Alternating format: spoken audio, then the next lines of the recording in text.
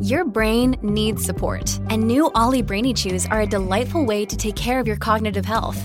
Made with scientifically backed ingredients like Thai ginger, L-theanine, and caffeine, Brainy Chews support healthy brain function and help you find your focus, stay chill, or get energized. Be kind to your mind and get these nootropic chews at ollie.com. That's OLLY.com. These statements have not been evaluated by the Food and Drug Administration. This product is not intended to diagnose, treat, cure, or prevent any disease. Ever wish that certain things would go a lot faster? For us here at Brummie Mummies, it's the kids getting their shoes on and out the door so we're not late for school. Or do you wish that some things were a bit more reliable, like actually being handed the school note to say they need a costume ahead of the day it's due? Well, we can't control the speed of our kids. Luckily for us Brummie Mummies, TalkTalk's Future Fibre is now here in Birmingham. And with speeds up to a whopping 900 megabits per second, it's fast enough to handle anything you throw at it. And it's great TalkTalk value too. Future Fibre might not speed up the school run, but when it comes to downloading our podcast or making sure your work calls don't cut out in the holidays because your son's playing video games or your daughter's streaming TV, ultra-fast and ultra-reliable broadband using the latest technology is just what you need. To find out more, search TalkTalk Future Fibre, subject to local availability. We all know that having a baby is hard work, so I can only imagine how off the scale difficult it was to have a baby during the global pandemic lockdown. As parents, we're still feeling the aftermath of that with all of our kids. But what was it like to be a new mum and able to get out and about with your baby? And what effect has that had on our little ones? Today I'm talking to Birmingham mum Priya Chauhan, who had a baby and a toddler during lockdown, and Davinder Jandu, who is head teacher at Yarnfield Primary School in Tyseley. She talks about how she has seen the impact of the pandemic on children starting school. Welcome back to Brummie Mummies. My name is Zoe Chamberlain. I'm a journalist, author and mum. I launched Brummie Mummies as a community for families to help people to connect both online and in person. My goal is to share with you stories from the most inspiring mums and dads to help you find out how they juggle family life and everything that comes with it. Both Priya and Davinder share their experiences and the positives that have come out of the pandemic, and they offer a myriad of tips for mums and dads who can see how COVID has impacted on their children's lives. So let's get straight into talking to them. Hello, welcome to Brummie Mummies. Hi, Priya, and hi, Davinder. Thank you so much for joining us today. So we're going to talk all about how the pandemic has affected our little ones, and especially as they're trying to get ready for school and that kind of thing. So Priya, can I ask you to start with, how old are your children? Sure. Well, Phoenix is going to be 3 in March, and Cyrus is going to be turning 1 on the 19th of this month. So lots of parties to plan, which is nice, finally. Oh, lovely. Yes, finally. So tell me a bit about what it was like with Phoenix in the first lockdown. So, you know, she was a really young toddler baby. What was it like during that time? Sure. So her birthday, she turned 1 in March when we were just about to go into lockdown. And I remember at the time, a lot of the mums declined to come. So her birthday was around sort of 8th of March. So around those weekends, I can't remember the exact date. But I remember COVID was becoming a thing. You know, it was getting more kind of, highlighted in the news, and that kind of fear factor was kind of getting in people's minds. So I was a bit sort of miffed off at the time because a lot of people didn't turn up to the birthday party, and I didn't particularly find it that serious at the time. And it was only like a week or two later that we went into a full lockdown. The whole country was in a full lockdown, and I'll be honest, the first couple of weeks I would say was a nice novelty to be at home with my daughter, having, being present with her, having my husband there at the time, being able to really kind of spend a lot of quality time with her, really. And then, I'll be honest, that novelty kind of wore off quite soon after. The whole idea of not being able to see family, and mainly Phoenix not being able to go to her kind of groups, her kind of baby groups, not being able to see family members of the same age, like her cousins. So I really did feel like a huge knock-on effect from that, because I I felt like I was doing too much at the same time. I was trying to be the mum, I was trying to be a little friend to her, I was trying to be, her educator, I was trying to be so many different things at the same time, but also try and keep myself together as well. So there was a lot of internal battles that was happening to have just a young child at that time. I was always quite used to having people around me to help when Phoenix was very little. And to have that completely snatch away very quickly and quite suddenly was a real shock to the system. So me and my husband had to adapt quite quickly to that situation, really. And then you went on to have Cyrus in the next lockdown. So how is that? I mean, that must have been so nerve-wracking to know that you were going to have to go into hospital on your own. Well, that's initially what you were thinking. Tell me what happened during that time. So I was, when we first went into lockdown and when we started to see how serious COVID was with all the deaths that were happening and the worldwide effect that it was happening, I became quite... I don't like to use the word OCD, but I was very cautious, really, really cautious. I wasn't going out, even if I could. The only time I was going out was to go for a food shop. And so I was, luckily I haven't actually caught COVID yet. I say yet because I'm sure it will happen somewhere down the line. But I have been very, very careful. And with that mindset, I kind of followed that mindset throughout my pregnancy. So when I found out I was pregnant, I was like, wow, amazing. But oh my God, we're actually like in a lockdown. What am I meant to do? So went to see my midwife, and straight away I could hear the tone of how this pregnancy was going to go. She told me how it was. Midwives won't visit your home. When you go to hospital, it's a very high chance your husband won't be allowed to be with you when you're only up until you're in active labour, and that's if he's got a negative test. And at the time, they weren't coming through very quick. Yes. So all of these things were running through my head about keeping safe, about having the news just flood our sort of TVs with news of contaminations in hospitals where, people were catching COVID by just going for like regular, operations or procedures. So I had this fear embedded in my mind throughout my pregnancy. And it was only probably my third visit, I'd say, to my midwife that I came home. Again, this was done all by myself. Usually my husband would have come with me, as many mothers would know that, you're allowed to bring your partner to the midwife appointments. But in this situation, we weren't allowed. So I was doing everything by myself, and he was like waiting in the car for me or waiting at home. So I came home and I was really deflated because I think the gravitas of what I would be experiencing in a hospital setting really kind of hit home. And that whole lonely factor would have killed me off, would have really affected the way I gave birth, because the thought of me being alone whilst giving birth frightened me beyond sort of comprehension. So I said to Dave at that point, I said, I really want a home birth. I said, I don't think I can give birth in hospital because I need you there. Because I knew from my first birth that he was a real major part to me being able to manage those contractions and, was there, to help me, like even go to the bathroom or be able to just sit up or whatever it might be. So to be alone in that setting, I needed him there. So I knew what to expect. So it was only then that we even thought about having a home birth. And then that's where it all sort of led from there.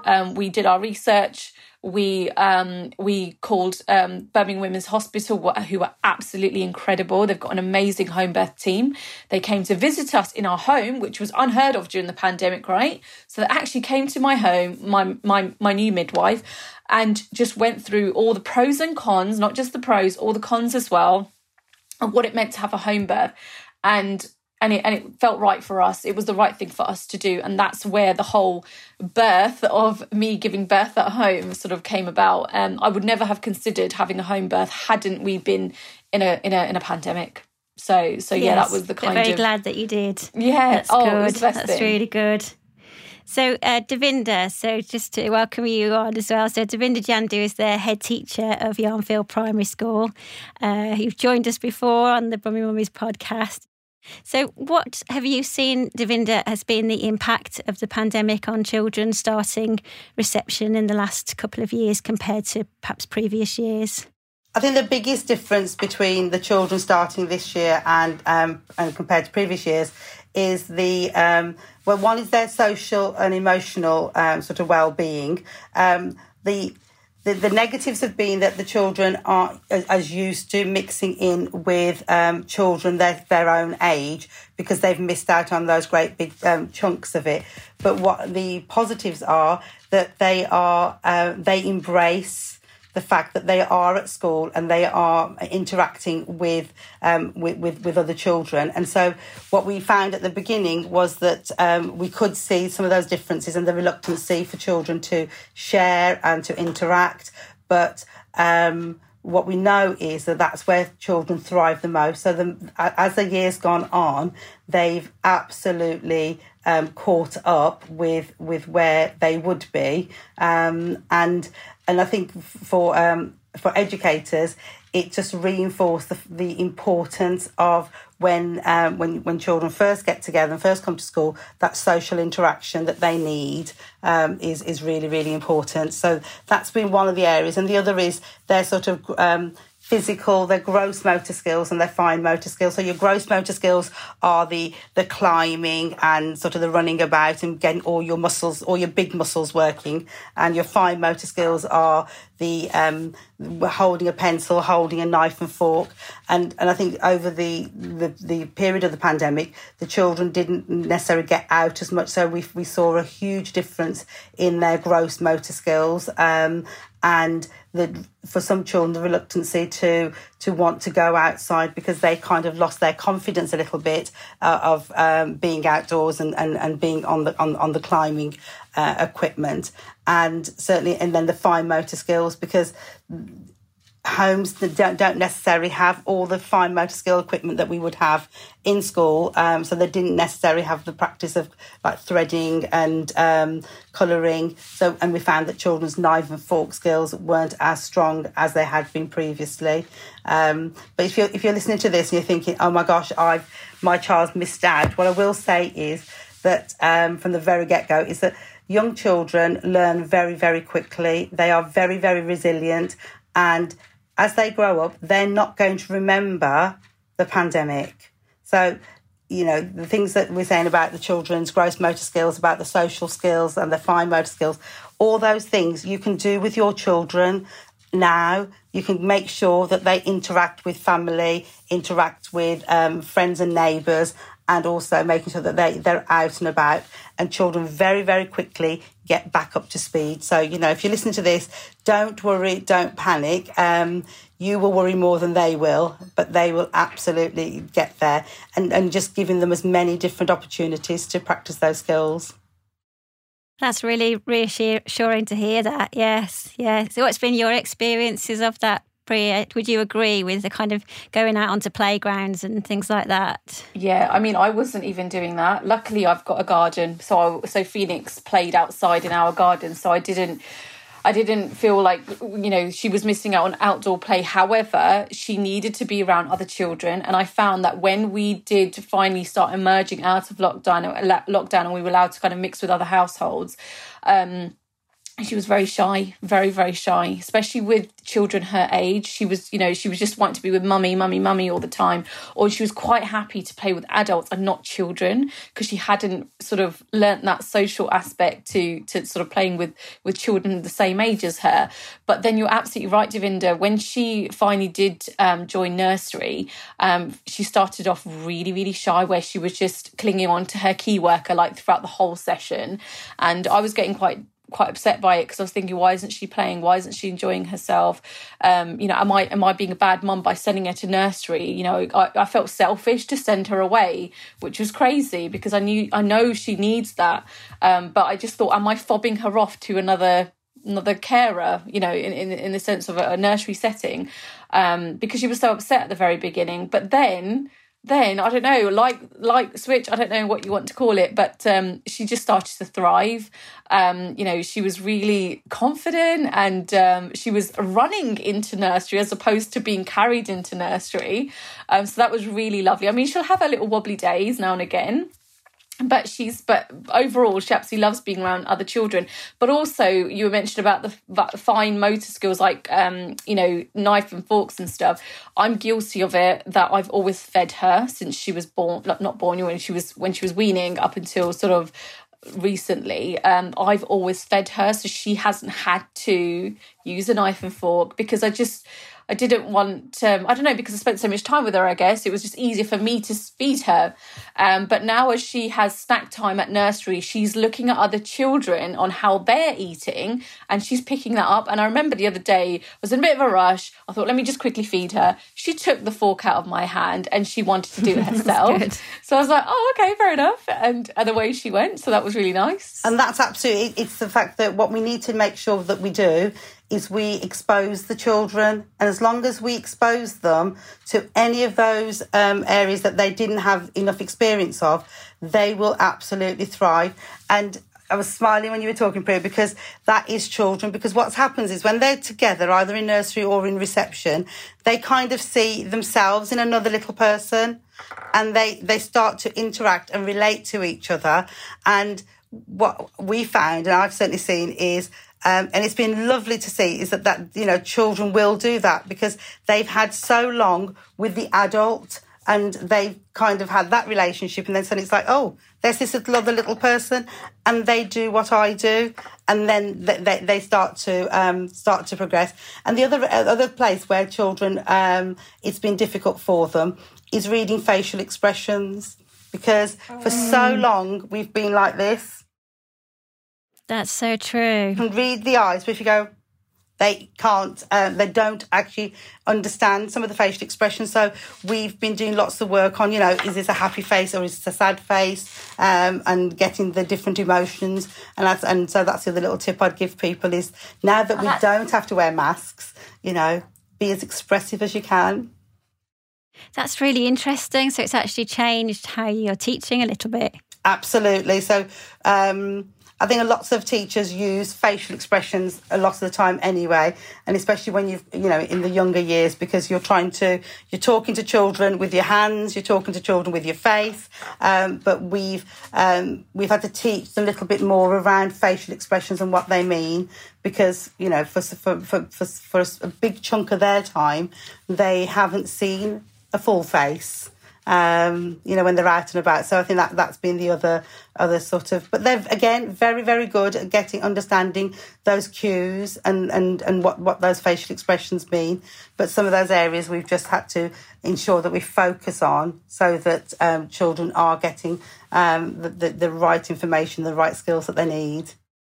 What about not interacting with extended family, so grandparents not being so involved? What kind of a difference did that make to you, Priya? Okay, so the biggest, the most sort of upsetting situation for me was when Cyrus was 4 months, and Phoenix was, well, she just started nursery. So she started nursery when she just turned 2. So there's only 3 weeks. So basically, Cyrus turned, when Cyrus was born, she was still 1. So she only turned 2 in March. So there was only like a few months where they were together in that sense, home together. So when she turned 2, she started nursery.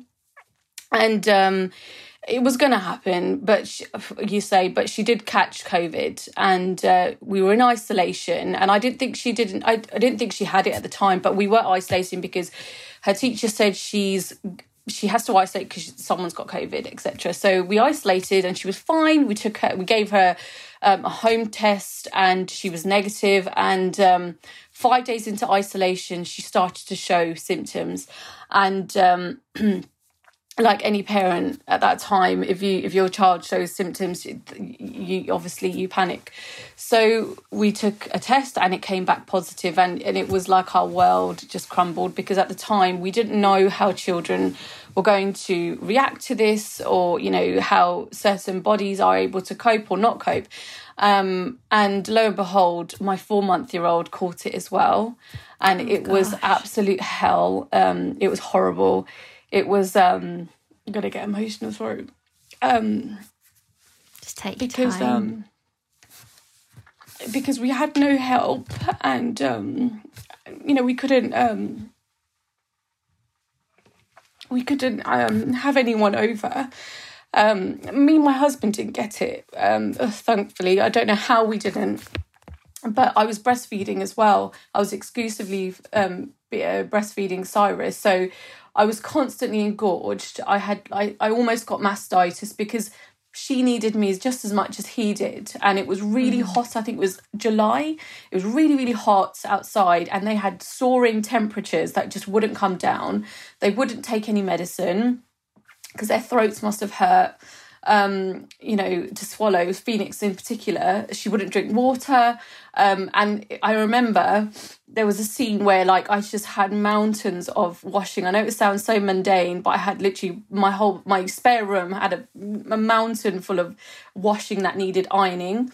And the only help we could basically get was, and I'm so grateful for this small thing, was my father-in-law took the clothes and he ironed them all for me, and then they brought them back, and that was just such a big help. I know it sounds so little, but at the time, you know, it meant a lot. But that was as much help as we could get, but we needed that family at that time. But that was probably the hardest sort of situation that we encountered, without having that help of grandparents. That's really difficult. And how do you feel that the children have missed out from not having time with their grandparents? I mean, when they would when they dropped the laundry, we'd have to make sure that especially Phoenix, because she was of an age that she knew obviously who her grandparents are. We had to make sure she was in the garden or upstairs so she didn't see them. So we had to literally separate, and the only times they could see each other was obviously on video call. And even that, you know, she was very little at the time, so there was only so much she could really talk to them. It was really just having them at the end of a phone call, and that was all we had. But that physical touch, and for them as well, because they're quite elderly, they needed their grandchildren at that time because they were completely isolating. It was only the two of them, and thank God they had each other, but they needed their grandchildren just as much as the grandchildren needed them. Yes. And what about you, Davinder? Have you found that not having grandparents' involvement in the early years has had a knock-on effect? The impact that's had is the fact that the children rely even more on their parents, so that wider circle of adults that they interact with suddenly gets reduced right down, and that sort of affects their confidence level, because what grandparents bring is that wealth of experience. So when parents are worried about something, the grandparents often are the ones that step in and will advise their child, but they'll also take the children, so children have the opportunity to step out of situations. And I think that's been one of the negatives. But I think, Priya, I think that one of the things, I agree with what you're saying, and I think that the people who've probably missed out the most, I think that, again, little children, in the scheme of things, won't necessarily remember those early days, because once you started to interact with your grandparents, that love oozes out of them. It's the grandparents, I think, that have, are the ones that have missed out. But I was talking to somebody a few days ago. I think one of the things that the pandemic has done, it's brought us all closer together, and it's that human interaction. And, at Christmas, if you ask the very large majority of people about what they wanted for Christmas, all we wanted was to see our friends and family and have that human interaction. And I think what the pandemic has kind of done has reset things, and adults, grandparents, aunties, uncles, family, neighbours, people are far more involved with each other. And I think our children are going to be fortunate, because as they grow up, they will have the social interaction and the adults around them, probably more so than those children who are in their teenage years. And I think teenagers appreciate going to their grandparents more now than they might have done had we not had the pandemic. Yeah, I think you make a good point there, definitely. It does make us all appreciate each other more. So, yeah, I think you touched on such a key thing there as well, Priya, about mental health. We've all talked about that a lot over the past couple of years. How was it for you as a new mum? I mean, it can be a lonely time anyway. So how was it being a new mum during the pandemic? It was, it's loneliness on a whole different level. You know, I was, when you have a baby, you're surrounded by so much love, so much support, so much care, you know, in most situations. You know, everyone wants to come home and see the baby, everyone wants to see how the mum's doing. But when you have a baby during lockdown, there's none of that. It's just you and your husband and the child, and at the time your designated bubble. But that loneliness, it causes a real ripple effect to the rest of your life. You think you're coping at the time until you kind of reflect back and you think, oh my God, like, how did I do that? And hang on, have I even healed from that trauma? Because I would go as far as saying it's trauma, and it's something that will probably stay with most mothers going forward for the rest of their lives. Because, you know, that whole saying about, it takes a village to raise a child is that's not far from the truth. That is the truth. You do need people around you. You do need that support mechanisms. And I'm talking about even if there's single mums out there, you know, we've got, you know, those women, those mothers had the chance to go to baby toddler groups or baby, you know, mother groups, or they can go to NCT classes, or there's things that are available like for free and like the local council that local council provides. There was none of that, you know. So taking away family, that's fine, okay, but the fact that there wasn't even any public support, that was just crippling. Because as a new mother, you need that social impact, you need that community spirit within mothers, within family, within friendships, and there was just none of that at all. You were battling your own kind of demons, you know, and the highs and lows of motherhood, the sleep deprivation, the lack of kind of knowing what to do in certain situations, because you almost felt like you were a bit of a burden if you even asked anyone for help, because you didn't want to feel like they were putting themselves at risk by coming to you for whatever reason. So you would have found a lot of women and fathers, because I think it does have a huge effect on fathers as well, that there was no respite. There was no kind of moment to just stop and to kind of reflect on what's just happened. You've just given birth. You've just got this tiny human being to look after. Especially the first-time mothers. I always said to Dave, you know, this is our second baby. What if this was our first? What would we have done? You know, like we wouldn't have had a clue what to do. You know, it was only because I had such a supportive midwife through the Birmingham Women's that I was quite fortunate to have home visits. But the rest of the country that didn't have home births and just had normal sort of hospital births, that wasn't an option. So yeah, I was, my heart goes out to the first time mothers, but even as a second time mother, I'm still feeling the effects now. And I think I will for a while, because I haven't spoken about it. I think that's why I got so emotional earlier on, because I haven't actually spoken about it. I haven't actually ever said how that time was. You just got on with it. That was the message at the time. As a mother, as a woman, you just get on with it. And I think that's a really unhealthy approach, because you do need to digest what's going on around you and see what kind of effect it has on you mentally. And I think this generation of mothers is the ticking time bomb of mental health problems. I think it might not happen right now. It might not flourish right now, but I'm talking the next 6 months to a year, I think it will really start coming out. And I think it's the government's responsibility to have some form of, I don't know, impact, something to absorb this impact that it's had, because it's just going to have a negative effect if it's not addressed. If it's ignored, that's the worst thing. that we can do, because as we know, it's good to talk, and it's not like a cliche, it's the fact. You do need to talk, you do need to relieve yourself in some way.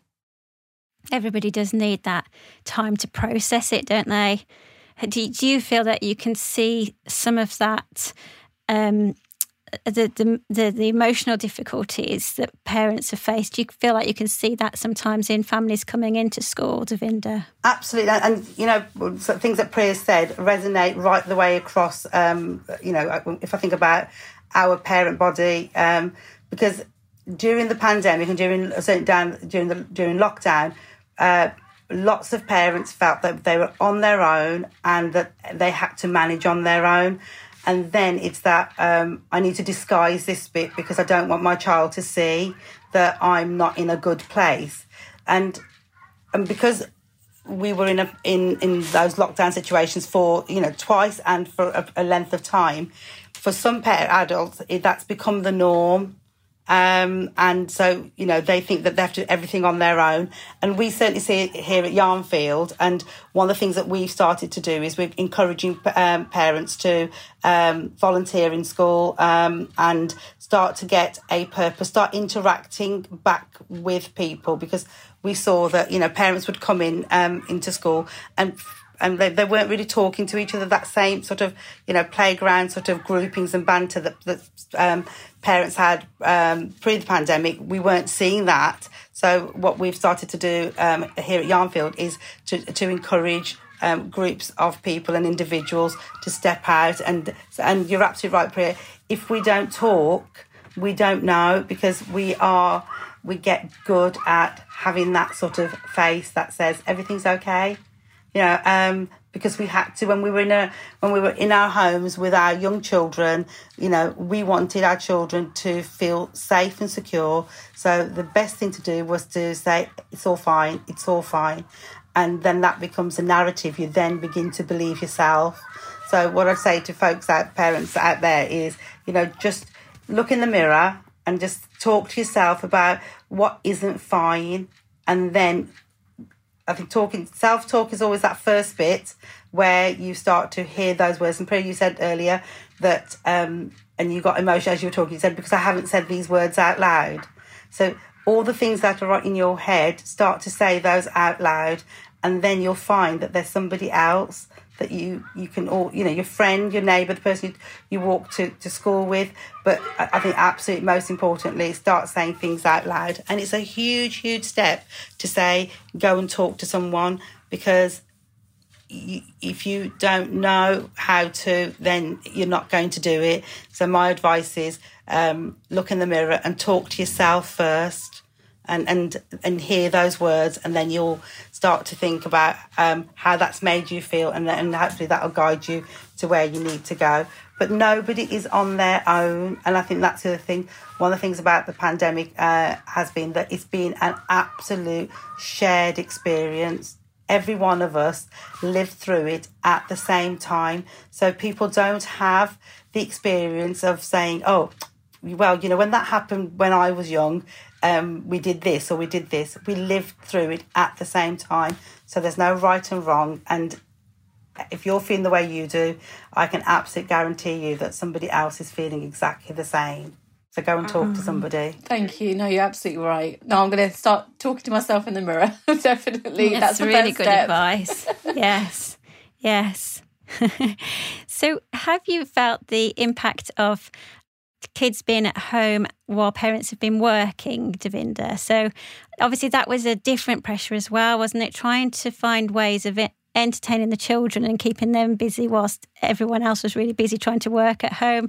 So have you found kids that are quite kind of keen on watching TV and being on phones and digital devices? Oh, absolutely. I think that's definitely been something that's become more prominent in the way that children, they want to hold a device. And conversation at the very beginning was children were more reluctant because they had got so used to occupying themselves and staying quiet.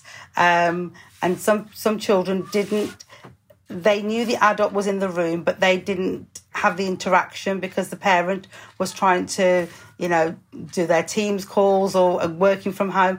So the children didn't want to interact with the adult as much. So when they first came to school, they didn't need the adults in the same way. And so it's that whole balance of I said earlier that children missed out on their gross motor skills. They absolutely got used to holding a device or being in front of the in front of the television. So they are the things that we need to kind of take away from them and put in the time for those physical and gross motor skills. But what I did find was, my gosh, they're bright, aren't they, these young children? Their skills they can find any app.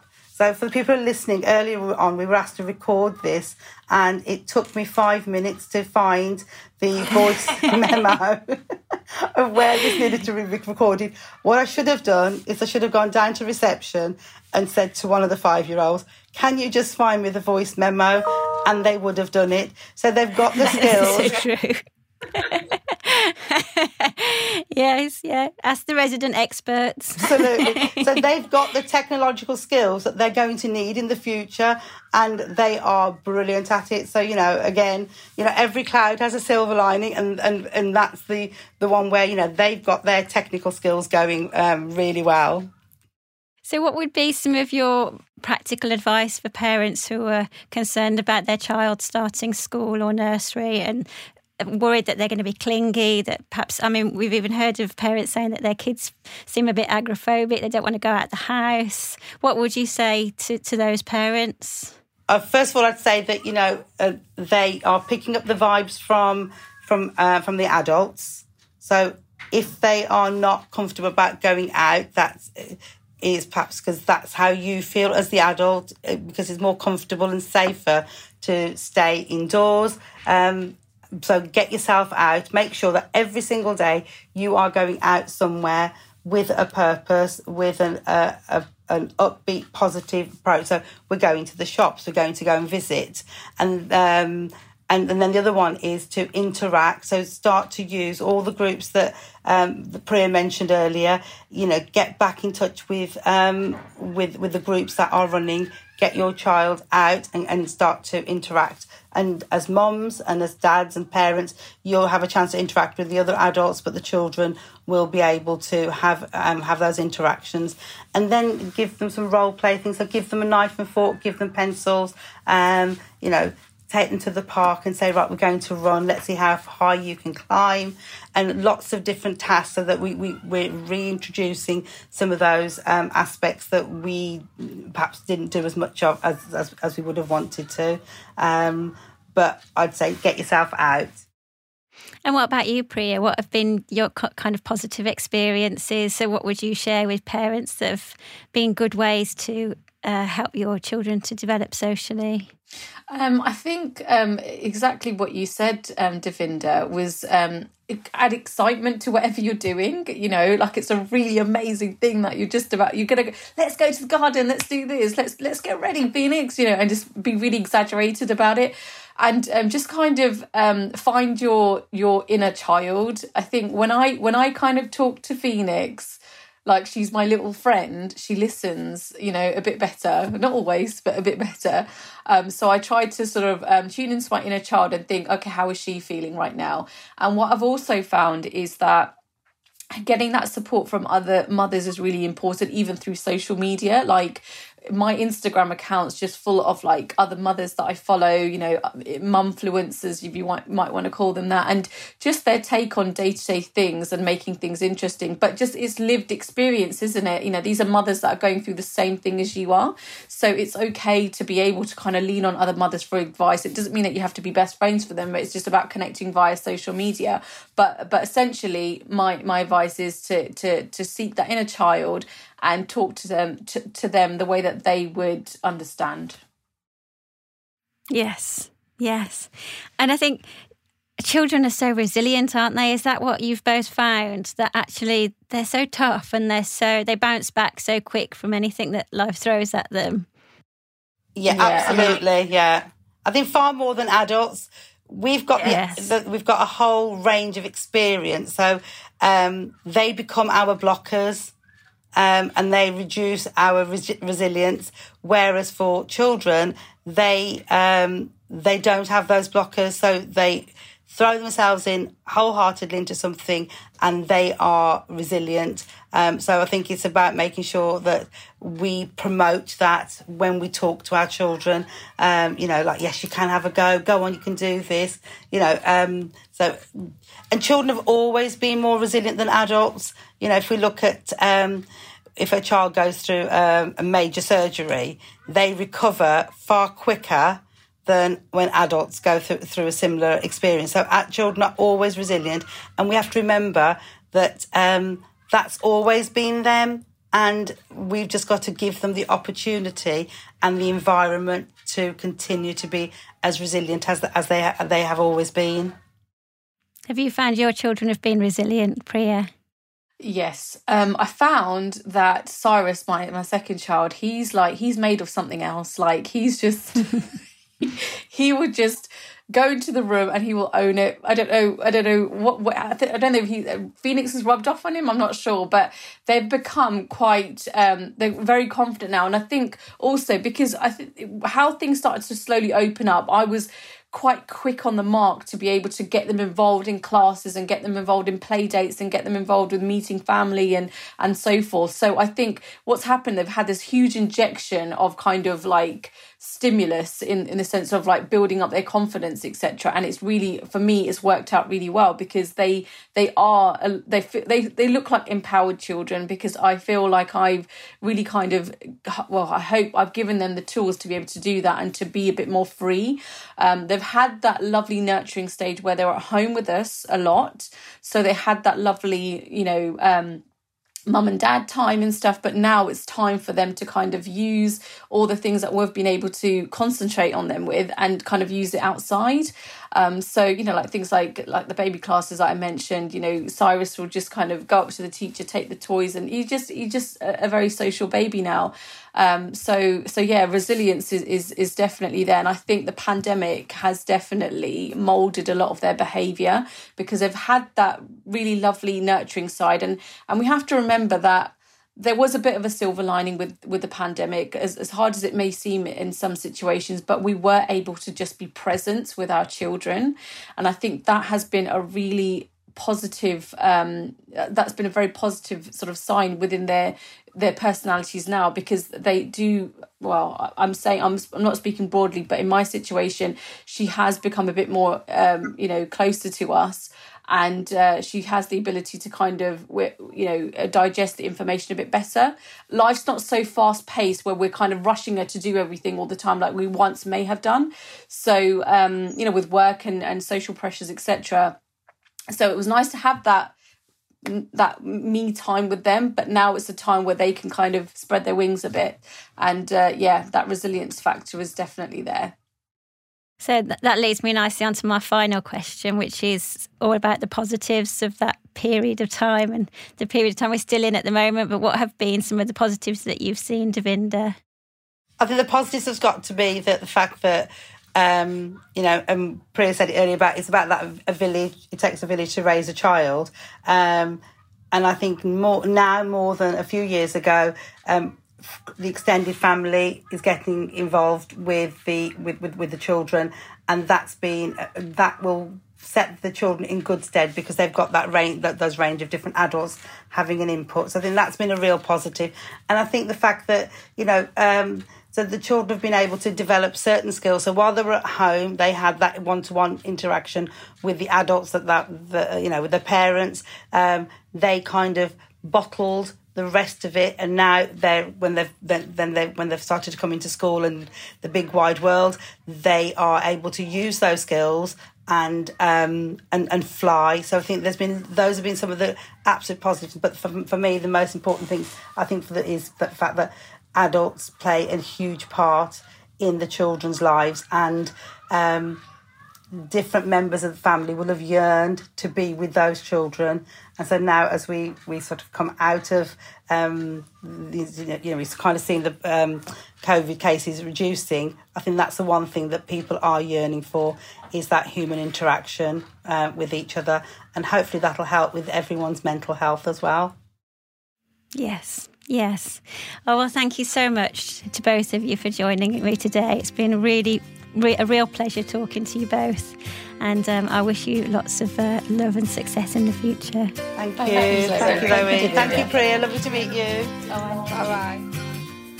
You can read more of Priya and Davinder's advice on our Brummie Mummies Facebook page and on the Birmingham Live website. This is a Laudable production brought to you by Brummie Mummies and Birmingham Live. You can download or stream the podcast on all major platforms, including Spotify and Apple. Be sure to follow our Brummie Mummies Facebook page for lots more family information. And whilst there, sign up for our free newsletter to make sure you never miss an episode. See you next time. Today's episode of Brummie Mummies has been powered by TalkTalk's Future Fibre, which is up to 23 times faster than standard broadband, proving that some things are better faster. Future Fibre is now available in Birmingham. To find out more, search TalkTalk Future Fibre, subject to local availability.